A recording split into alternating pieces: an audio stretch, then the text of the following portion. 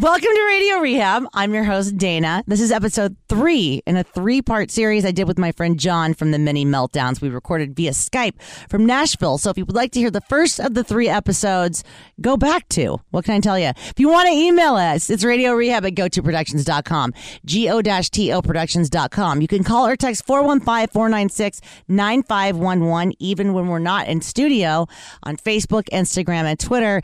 It's at Radio Rehab Dayna.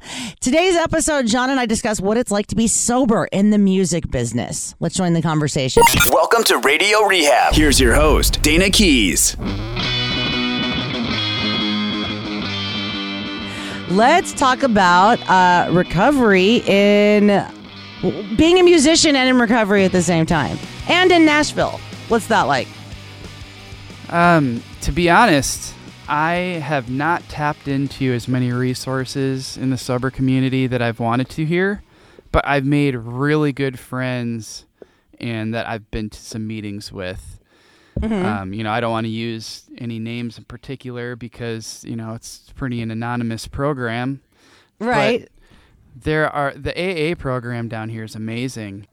Being a musician, I have met other sober musicians here that are incredible. There's a guy that's openly in the program, so I'll mention him. But it's this guy, Brad Rice, who he used to play in Whiskey Town, and he played with Ryan Adams. Mm-hmm. And he's gone on to play with multiple musicians. But when I first came to town, I met him, and God, we would just talk for hours, and I'm still very close with him. And just knowing that he's around at any point in time, if I were to be struggling, it's a nice safety net. Right. Yeah. That's awesome. I know because my dad was in recovery and we lived in Los Angeles. I know he would go to specific musicians meetings because I always wondered, is it weird, because there would be times he'd go to, I even see this happen when they moved up to Sonoma. He'd go to a meeting and somebody would hand him a demo. And I was like, oh, really? It's funny how people think that musicians can. I totally agree. I totally agree. And I mean, and Robin Williams was in recovery, which is okay to say now that he passed away because everyone knows that. But I know that he wasn't really able to sponsor people the way he wanted to because it would be like, hey, I'm trying to get into comedy, and things like that. Yeah, so it's like I kind of like I like that there's communities for each people. Like I like that there's a community for actors and community for musicians and specific musicians meetings and stuff like that. Does Music Cares have recovery meetings? They do. Yeah, I believe it's every Wednesday. And I just found out about it from my friend Brad Rice. So I'm going to be going to them with a close friend that I'm actually going to help kind of get into meetings and help with his sobriety a bit. I'm not really taking him on as a sponsee because I haven't done that yet. But I'm definitely going to lead him in the right direction or at least help. And, I actually just met another fellow musician, this girl Amanda, who is also in the program. We both discovered that we were. So she's going to be a buddy, and hopefully we go to shows together, and just hang out and be there for each other. And she has a whole group of people that she hangs out with too and goes to meetings with. So I can't wait to hopefully meet them as well and extend my network, build up my forces. Right. It's totally my wall of crazy when you defense. move. Yes, exactly. Or to line up your troops, as they say. Yeah. I was really weary of moving down here, but Milwaukee has such a drinking culture.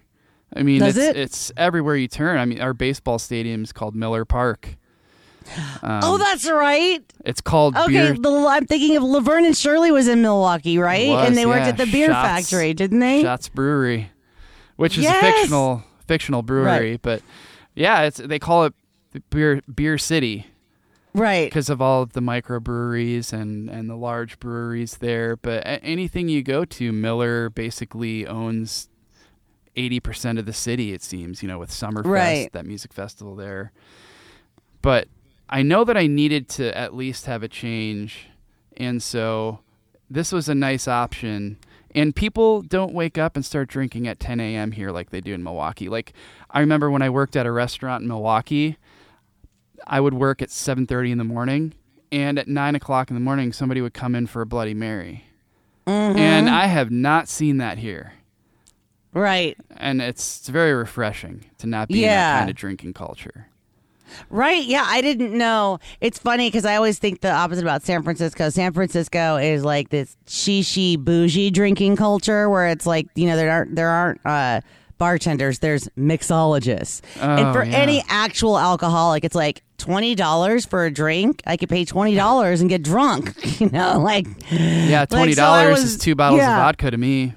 Exactly. Yeah, exactly. Me too. Because I was drinking some bottom shelf shit in the end of my drinking. So totally. Your money dwindles. I would drink to go to a bar. Yeah. Mm-hmm. Exactly. And they're even. Yeah. It's like I've even been to bars like with friends, and they're like, "Oh, you don't drink? We have mocktails." And I'm like, "Yeah, the day I pay $16 for you to pour some stuff into a cup that doesn't have alcohol in it. Thank you. No. I agree. I agree. Yeah. I usually do seltzer. Like a club soda with lime. I mean, that it makes me not look odd to the people that are drinking. I don't feel out of place. It's something I started doing right when I quit drinking, going out. Mm-hmm. And, it almost feels like you have a drink, but you don't. Right. Yeah. Yeah, exactly. I always feel like, but my big thing is I always feel like since I'm so public about everything, I always feel like somebody's going to see me with like a glass of cranberry juice and be like, I saw her. She was totally drinking a kamikaze, So like, I'm always like water in a bottle, like feeling all self-conscious, like it's just water. Yeah, you poor thing. I know. I was so sneaky that it's like I'm just now getting to the point where my family and other people don't smell my cup when I'm drinking something. Oh, wow. Or come over and look at what I'm drinking because I was just so sneaky about it for so long. That wasn't you. That was your addiction. Right. When somebody makes bad decisions or is selfish, that's not you, Dayna. That's your addiction being a shitty person. Yeah. That's not you. Right.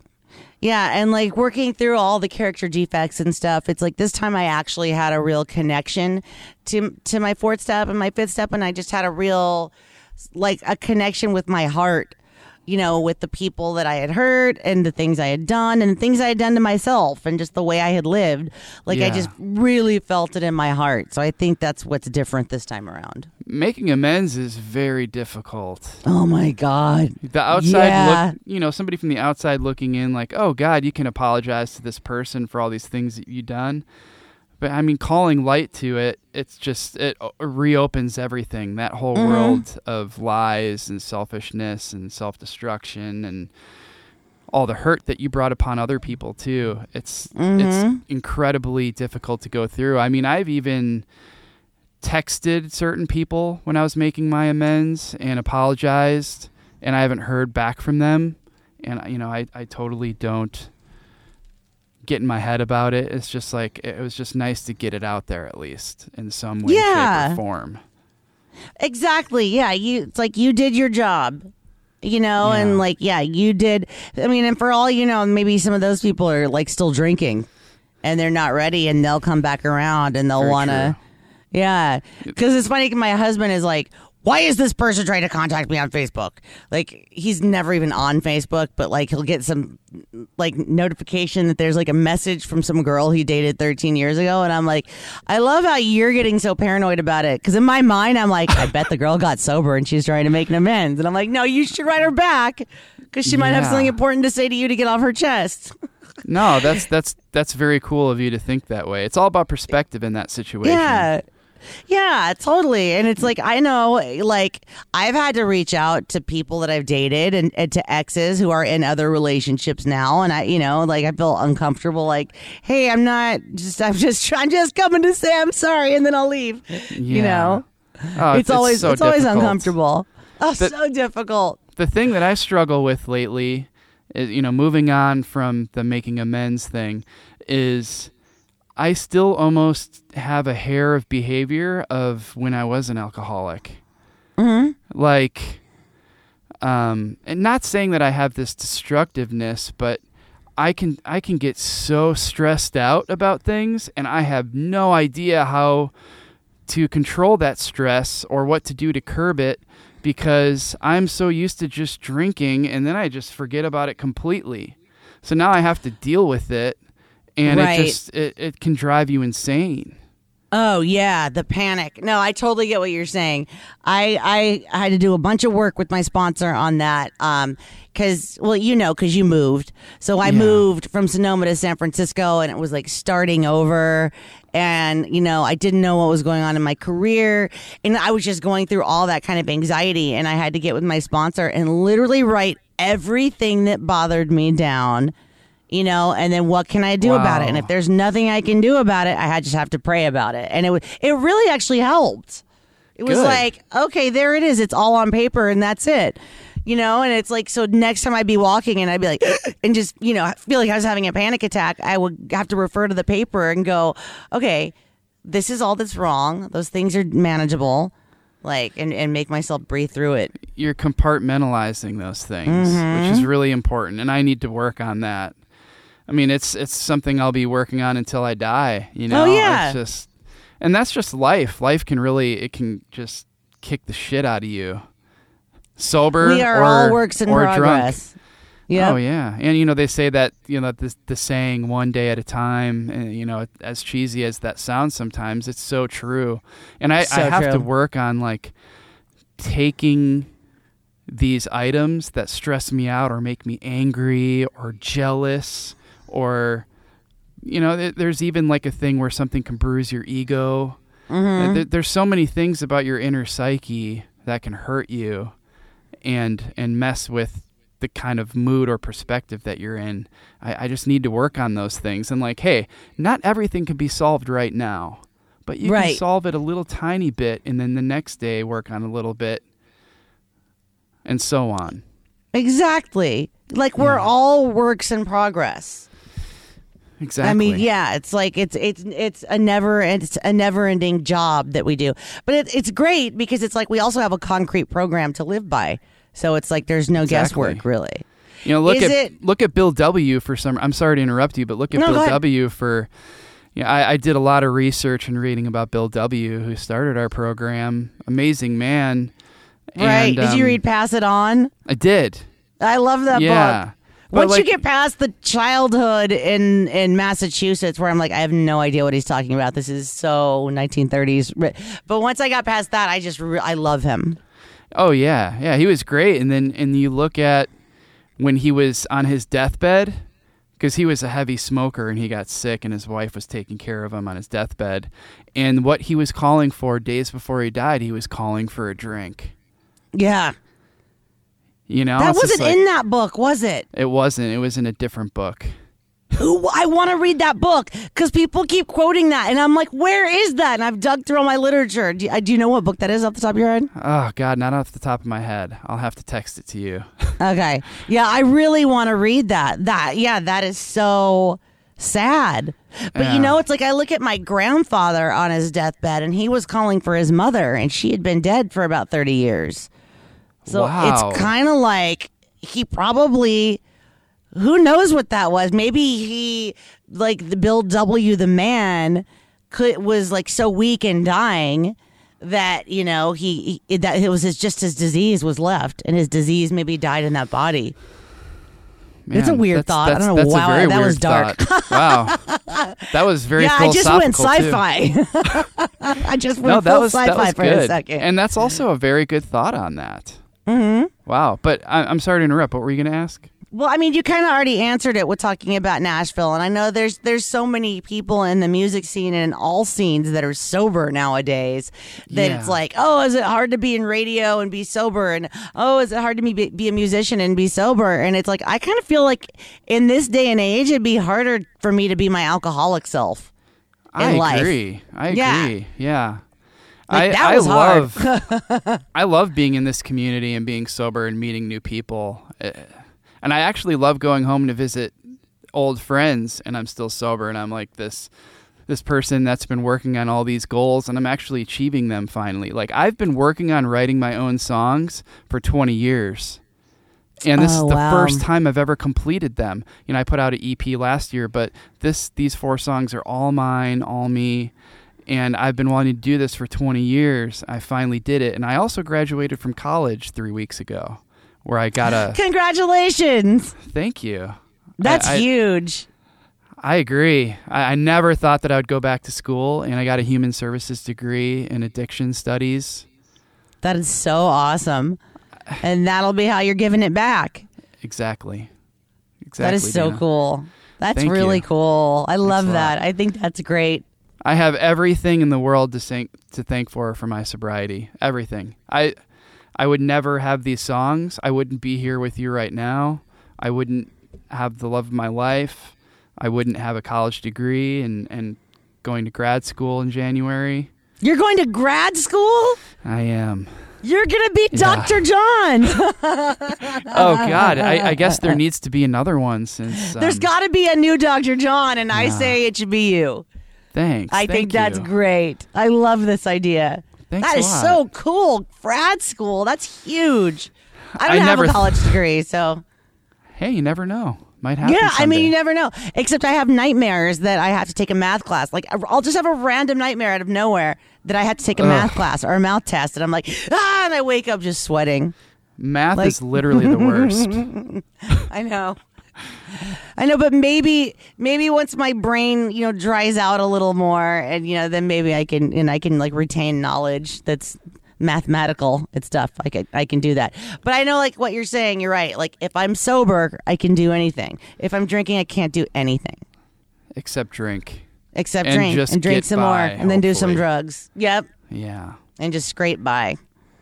Exactly. Yeah, I'm sorry that it seems like you losing your father is a big trigger for a lot of the things with your usage. It really was, and the pain was like if I was working a solid program at that time, I know now that I could have dealt with it, but I wasn't, and the pain was too big, and I was too scared, and I just started running, and I ran right into the arms of alcohol. Yeah, it'll always take you. It'll always have you. It'll always take you. Yeah, it has no taste. It does not care. Drugs and alcohol do not care. That it doesn't discriminate. So yeah, it's like I just saw other people getting relief. The night that my dad died from toasting to him, and I just my disease came right back out and said, "You can have relief."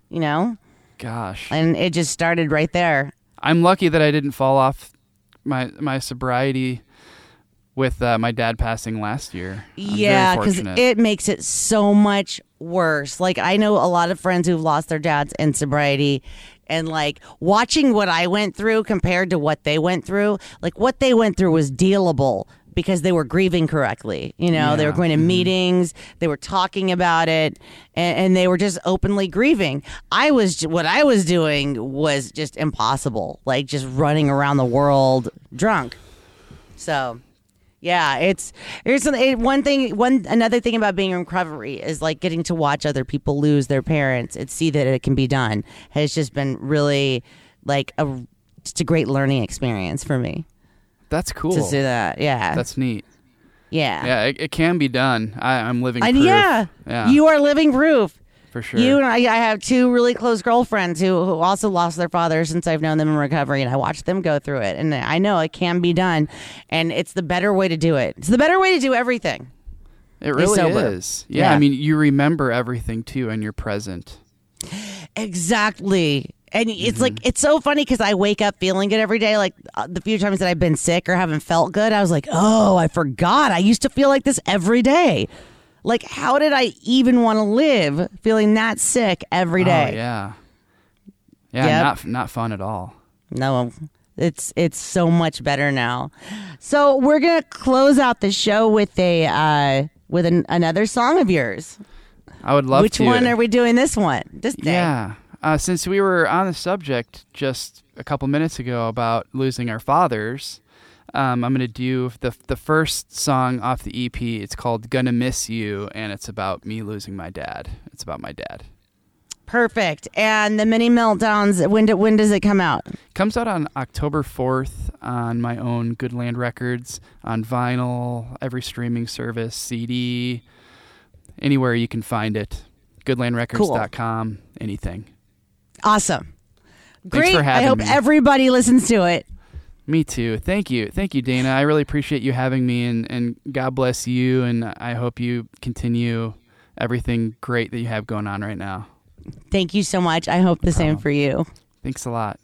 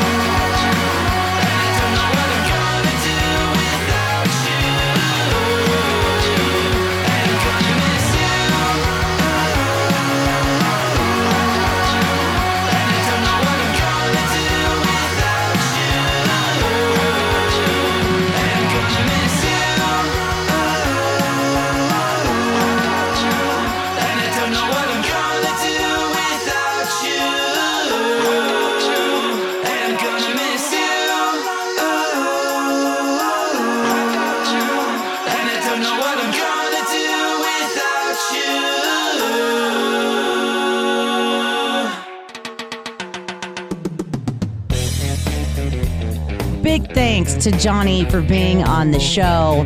That song was called Gonna Miss You from his new EP by The Many Meltdowns called Destined for Disaster, which comes out tomorrow. So go check it out. That's goodlandrecords.com.